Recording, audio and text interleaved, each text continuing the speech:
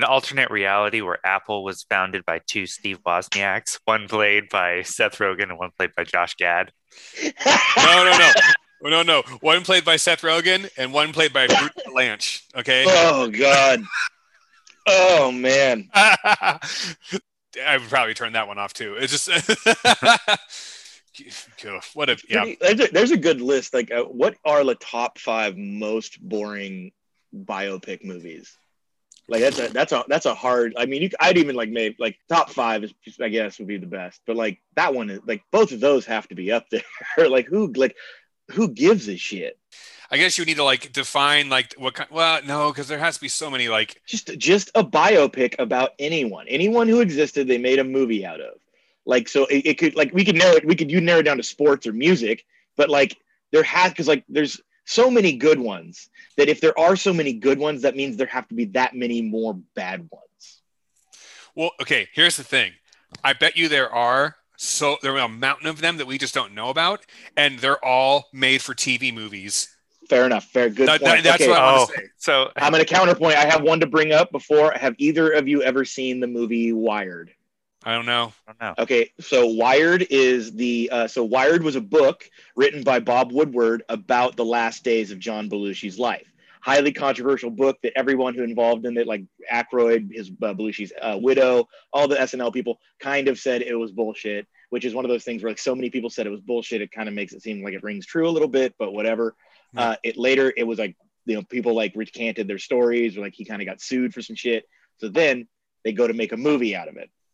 And the movie is they can't get any of the rights to they can only call him John Belushi because he's a public figure. They can't get any rights to any of the other people. They can't get rights to any of the music, any of the sketches, SNL, nothing. And they get Michael Chiklis to play John Belushi. I'm looking at this right now, and I was and like, it is, "Oh my word!" It is in fucking sane. The book is good. I've read the book a couple of times, and even whatever factual or not, it is an engaging read. But the movie is just an insane hot mess. Also, it's interesting to note that it appears that Michael Chiklis has never aged. It's being bald. It's like the Captain Picard effect. So I looked up a listicle of 10 worst biopics of all time, according to Rotten Tomatoes.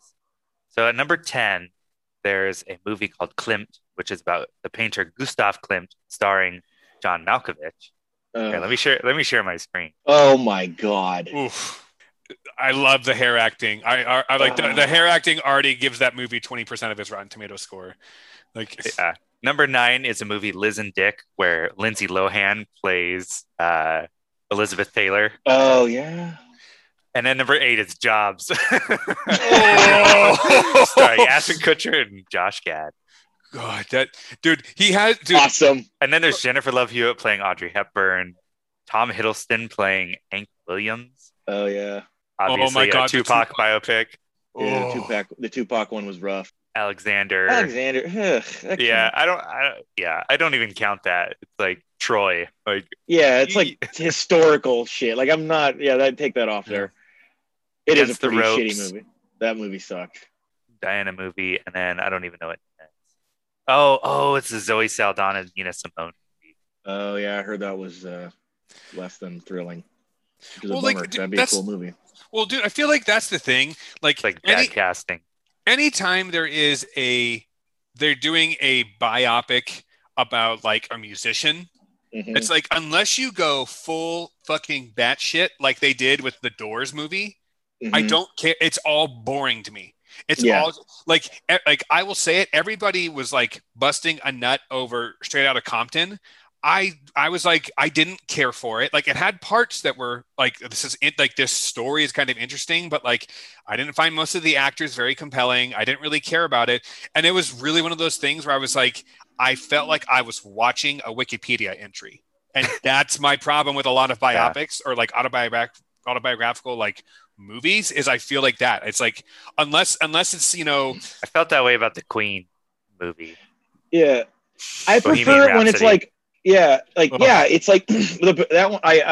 I've yet to see the Queen one, but like, dude, don't like Sean. I want to see. I'll see it eventually, but like, I think the problem with it is like, I'm trying to think of like like I really like the Walk the Line movie, the Johnny Cash one with Joaquin Phoenix, and because they take a lot of liberties with that one. They just tell a love story based on these characters' lives. It's really not very factual, and it's a lot more fun when you just take it like take it like a song and just play it. You know, you don't have to all the facts are boring and grim, you know, and so it's like when the movie is just like boom, you know, it's like, well, I'll just read the book. I'd rather read that, or, you know, like I don't know.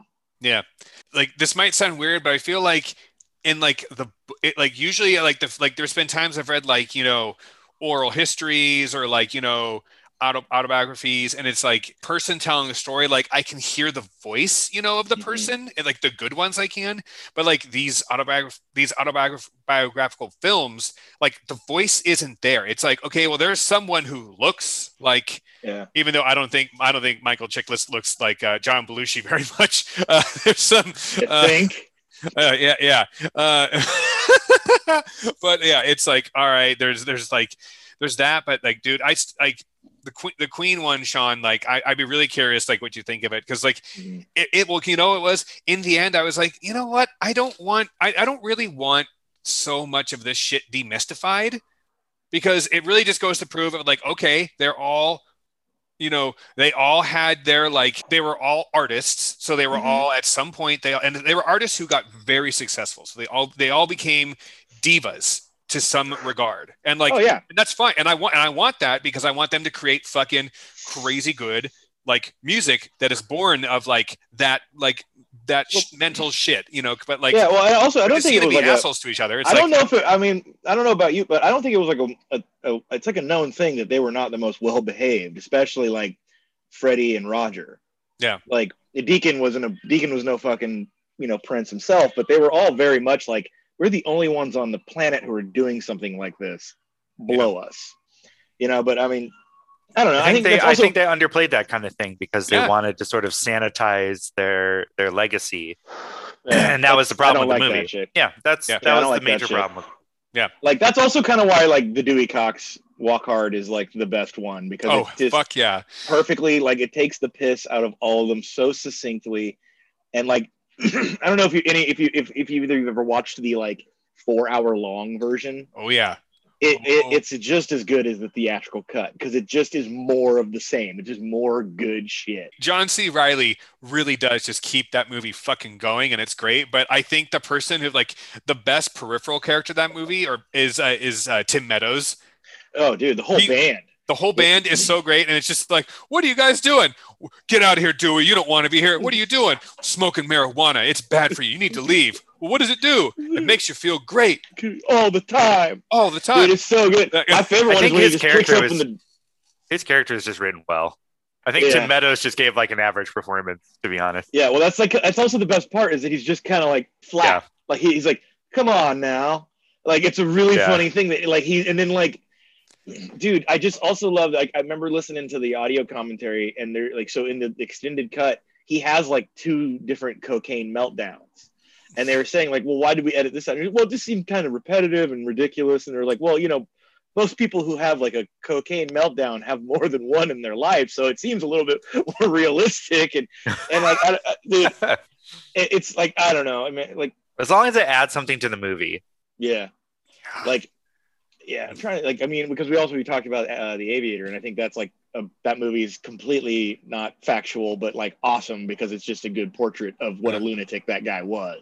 Well, Well, it's a few things. It's like, okay, by the time that movie came out, like, really, like, our generation, frankly, like, we had probably heard of him maybe, but like, we didn't really know what he was about. But then, like, he had been dead. Like, that's the thing. It's like, do this shit when they've been dead long enough, because like, I'm with Carlin on this, like the Queen movie, the Straight Outta Compton movie, and then I never watched it because I heard it was the same shit, but the fucking Elton John Rocket Man movie, it's like, all 3 of those are music biopics where like the artists are alive, they are actively involved with the like production, so they're like, you know, they're just going to be like, okay, maybe don't show that part, kind of thing. It's like, or maybe they edit this out, Pete. Like, edit this out. Yeah, exactly. Right. Yeah.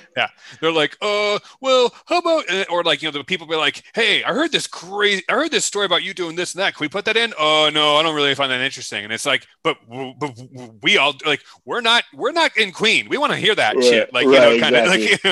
like, kind of kind Totally.